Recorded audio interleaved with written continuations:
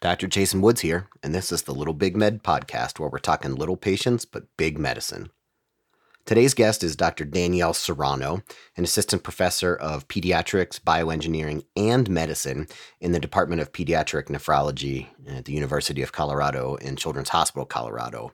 The discussion ended up being so good and so expansive that I've split it into two parts. So part one today is going to be mostly on general approach to kidney disease in the acute care setting and a lengthy discussion on acute kidney injury. And then part two will include discussion of specific electrolytes and some more specific conditions like HUS.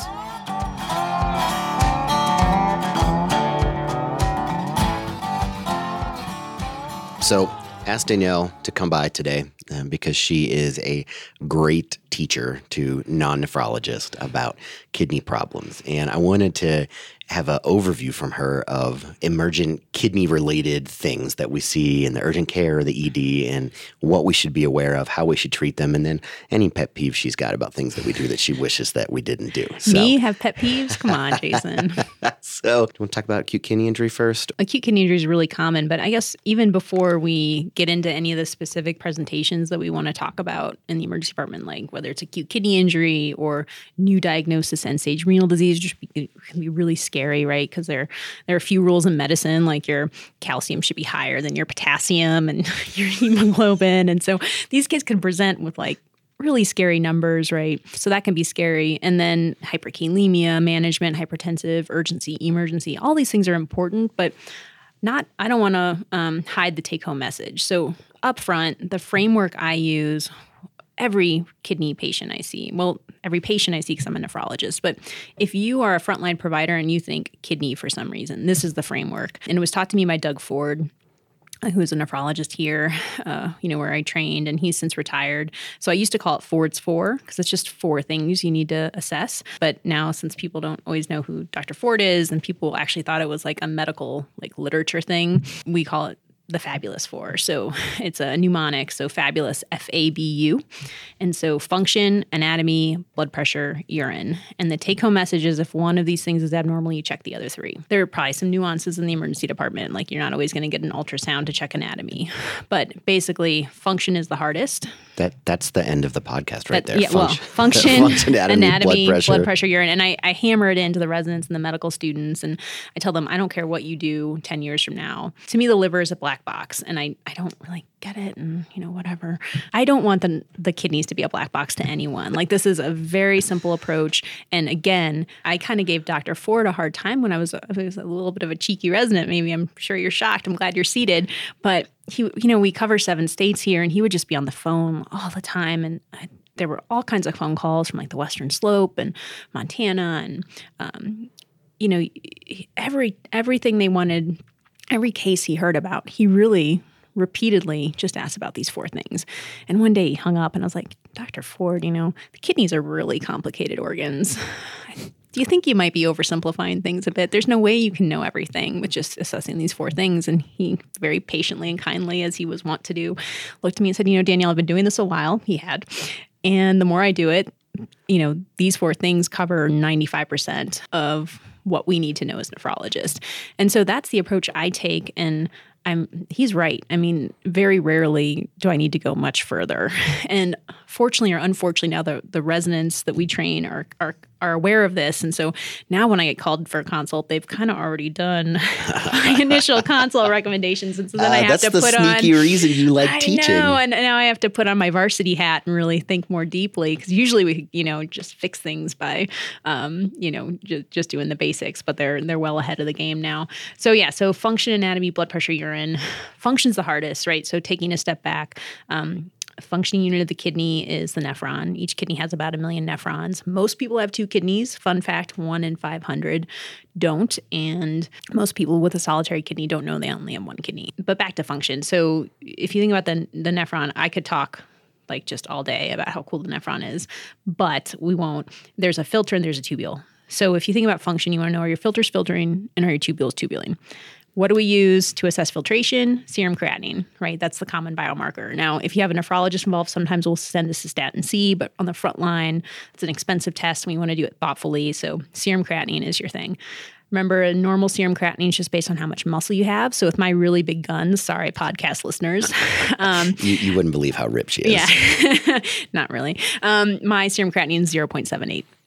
I should probably get it rechecked. It's been a while. But how often as a nephrologist do you check your creatinine? Is this like what nephrologists do at no, parties? This was for my disability insurance. When I graduated, all you providers out there, make sure you have some.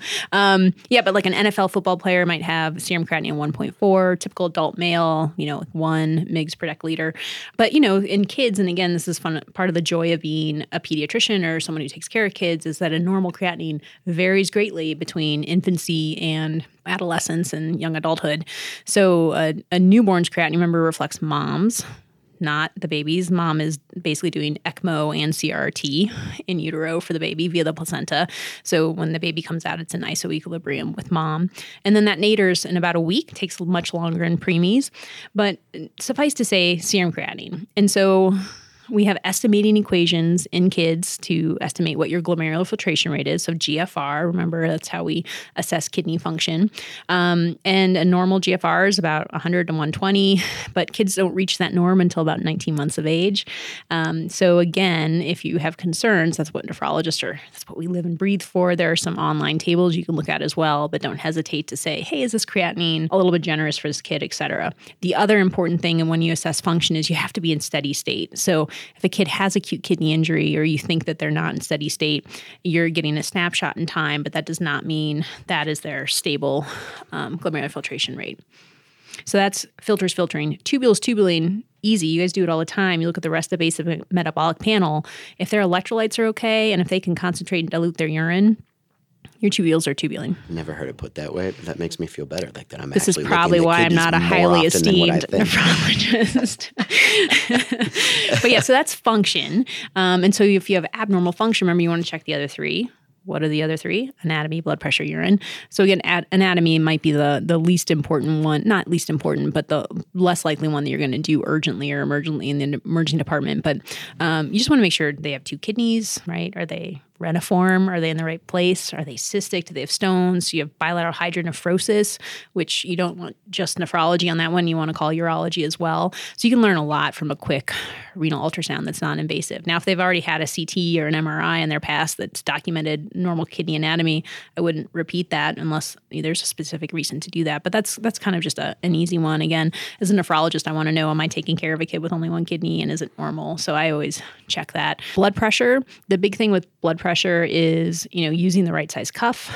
Manual if you want to check the blood pressure. So anytime you're pushing a button to check blood pressure, that's just an estimate. So this is important not just for hypertension, but also hypotension. Those kids who come in really ill appearing in the ED, you might be overestimating your systolic because those Dynamap, those machines, they measure the mean arterial pressure and then back calculate, i.e. guess the systolic and diastolic. And so we have gotten used to seeing these big pulse pressure, wide pulse pressures that should be concerning, but it's just because of how they're calculating the blood pressure. So if you're worried about either hypertension or hypotension, make sure you're actually auscultating, or of course, if the kid's ill enough, an arterial line. But appropriate size cuff, upper extremity, they should be calm. There's no crying in baseball and there's no crying in pediatric blood pressure assessment. And please don't do a leg cuff. So, as a nephrologist, 90% of our consults for hypertension were an automatic cuff on the leg in a crying baby.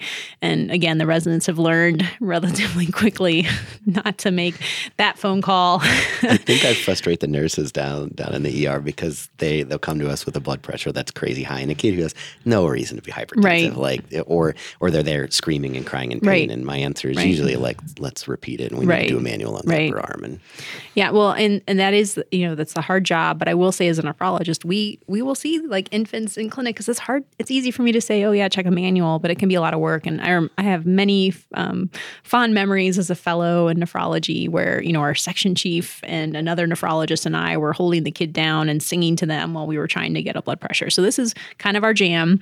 It's what we do. And so if it's a high reading that you're concerned about as an emergency care provider, just have them follow up with their PCP. And if their PCP can't, find an appropriate cuff, then nephrologists are happy to help.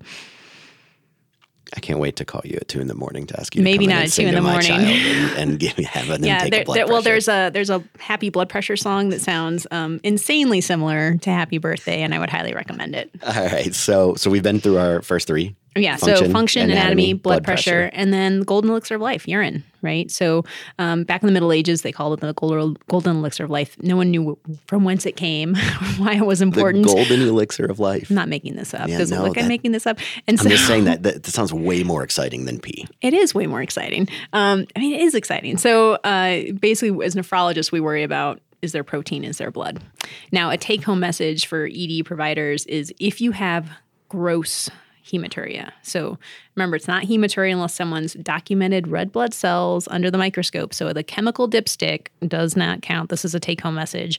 The chemical dipstick is super sensitive. So it will show large chemical blood if the moon is waxing or if the moon is waning. Also, if there's blood in your urine.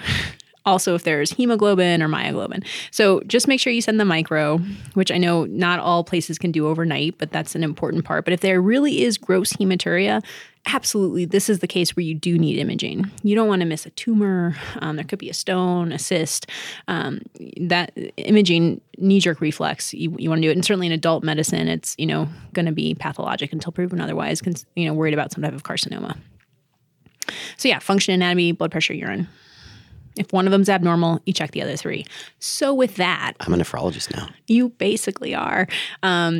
Yeah, I can quit. I could not be an emergency department doctor after this brief conversation, though. I pretend a lot, and we do lots of coughs, colds, and sore throats. It's just peeing and breathing, right? Yeah, just peeing and breathing. So with that, I think your initial question was acute kidney injury. Yeah. So AKI is, when we were training, we're not that old. I was still being trained even in fellowship. Well, it's just acute kidney injury and it'll get better. It's kind of a no big deal kind of thing. And in the past few years, there's a growing appreciation that acute kidney injury, first of all, sets you up for chronic kidney disease. So it's not just acute. And that even when your serum creatinine recovers, you probably have some subclinical chronic kidney disease or CKD with a very normal serum creatinine. So your serum creatinine is a really poor biomarker of kidney function, to be honest, after I've just talked it up for about 5 minutes. But it's kind of like watching a big cruise ship in the middle of the ocean. And if you want to see where the cruise ship is, you would want a GPS tracker. We don't have a GPS tracker for kidney function. Serum creatinine is like watching the wake of the ship to determine where it is right now. So there's about a 24, 48-hour, even 72-hour lag between when you have acute kidney injury and when your serum creatinine begins to rise. Same thing on the flip side with recovery. You could already be in renal recovery and your creatinine might just be plateauing and not it might even still be rising. So I think acute kidney injury leads to CKD is an important take-home message. It's not just the kidneys. It's not just acute. When I say it's not just the kidneys, acute kidney injury leads to it's been associated with a high mortality and morbidity and mortality. And so first of all, it's really common.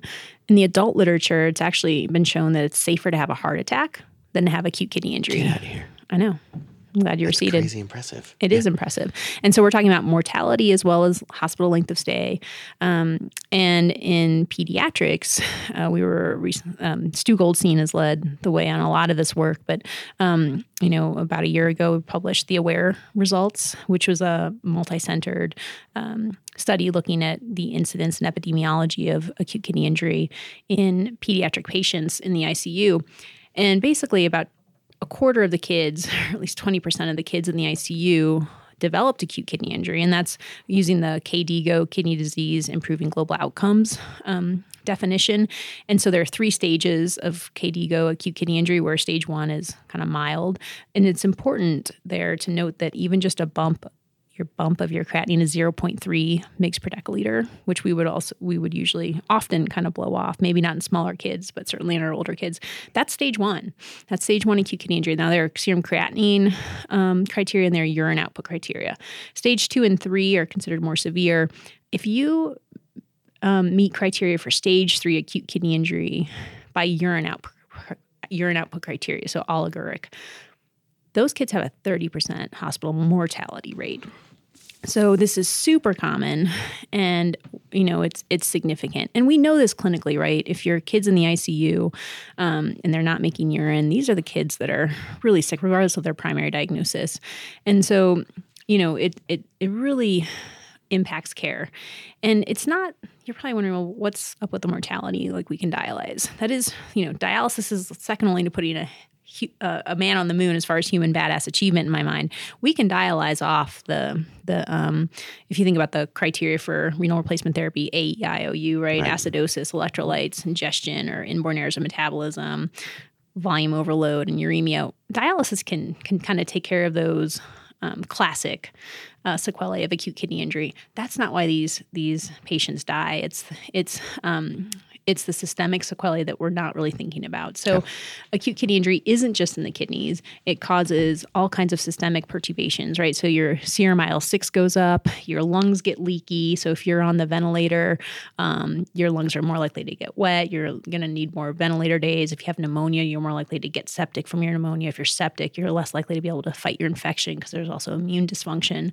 So it's all these systemic kind of sneaky sequelae of acute kidney injury that have really been kind of hammered out from the animal model literature, looking at acute kidney injury sequelae.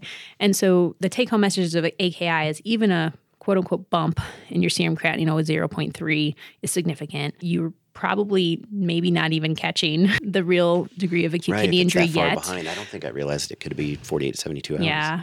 And then remember, it's not just the kidneys. So it's not just acute and it's not just the kidneys. And I think if we approach it with that kind of respect, then we'll come a long way. Also, about 20%, sometimes some of the literature supports 30% of acute kidney injury is iatrogenic, as Doug Jones would say, iatrogenesis imperfecta. Are you about to insult my ibuprofen? Well, not just ibuprofen. I really harness a grudge against all NSAIDs. That being said, I carry them with me all the time. I take them all the time. But public service announcement, no one ever should take any NSAID when they're dehydrated, right? If we think about autoregulation, brushing off some of our cobwebs about how we maintain our glomerular filtration rate, in the setting of dehydration, our afferent arterioles, our blood supply that perfuses, goes into the gloms, the glomeruli, that's prostaglandin dependent in the setting of volume contraction. And giving NSAIDs, anything that inhibits prostaglandin, so I think even aspirin might do that, it can really knock off your GFR. Add an ACE inhibitor where you're also vasodilating or an ARB, and you're vasodilating the efferent arteriole, and you can get fulminant renal failure. Now, we sometimes do this on purpose as nephrologists. We call it a medical nephrectomy. I do think that medical nephrectomies, though, should be done on purpose, not by accident, and under the supervision of a nephrologist. Yeah, I think that's reasonable. We'll do that, though, sometimes on a bad nephrotic, right? Someone where we'll try to mitigate their proteinuria. But we do it all the time in medicine on accident.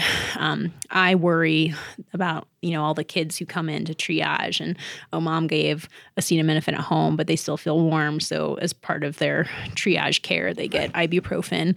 I would prefer they got a warm washcloth, but I am biased. And again, I do have ascertainment bias because I'm sure, thousands of kids do this, and most of them probably don't have AKI. Some of them do, though, that haven't been diagnosed and they've just been not checked or recovered enough. But some of them end up on dialysis, and that's not an overstatement or embellishment. I've said not infrequently, and only partially joking, that I think half of my business in the ER could be solved if we put a machine out front that kid would step on it, it would weigh them, it would dispense them Tylenol and ibuprofen and a school note, and then they could be on their way. So you're probably not a fan of that. I would maybe throw in a physical exam. Oh, yeah, and a provider's assessment and plan. I don't know. Why'd you go to medical school, Dr. Woods? To make money. Oh, okay. I really, really didn't work out. So I'm not going to be able to recruit you into nephrology then. Well, I don't know. Probably not at this point. It's never too late. All you need is a pulse and an interest. Actually, just a pulse. That's what I was told. So talking about acute kidney injury, you may not be able to simplify this enough for our discussion today, but what do we do if we notice it? Oh, yeah. It's renal rest. I'll give you a little bit more of an answer. So basically, we don't want to do more damage. So like mitigate the ongoing insults that we might be causing. We really aim for euvolemia. Remember, lungs like to be dry, but kidneys like to be wet. So if we don't want them pre-renal because that will further their renal injury. So if they're dry, certainly you can give them a bolus, but you want to be very thoughtful about a bolus. Maybe not at 20 per kilo, maybe a 10 per kilo or 5 per kilo, especially if you don't know if they're making urine or not. But we want euvolemia. We do not want fluid overload, particularly if we don't know if they're going to make urine. It makes us feel better as providers sometimes to give a big furosemide slug in the setting of no urine output or little urine output. Again, we want to be thoughtful. So first we want to make sure they're euvolemic. They're not going to be able to make urine or respond if they're dry. And then if we are going to do a furosemide stress test, we want to actually dose it properly. So typically a furosemide stress test is 1 mg per kilo once IV. They call it Lasix because it lasts 6 hours. Then you monitor for response.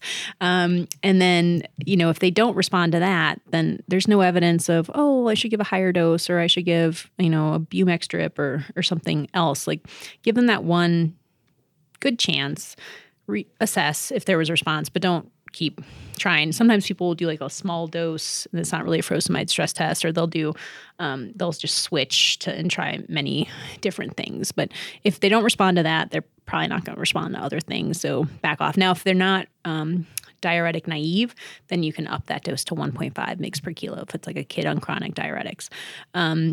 But typically, we'll do that once, and usually we're involved by then. And then, of course, this is part of my dot phrase when I chart in the electronic health record. But it's, thank you for the consultation, but please follow strict ISOs, daily weights, avoid nephrotoxins, and renally dose all meds.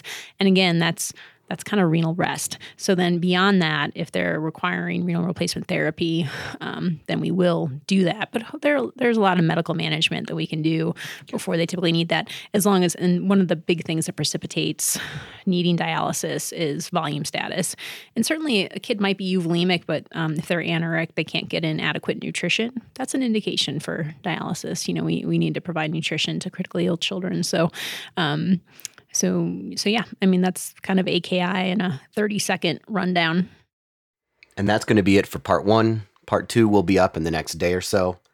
I've been your host, Dr. Jason Woods. Please keep the conversation going by finding me on Twitter @JWoodsMD, via email at littlepatientsbigmedicine@gmail.com, or at the Little Big Med website, www.littlebigmed.com. Don't forget to head on over to iTunes and leave a 5-star review. It really does help other people find the show. This podcast is recorded in the studios of the Digital Scholarship Accelerator at the University of Colorado School of Medicine.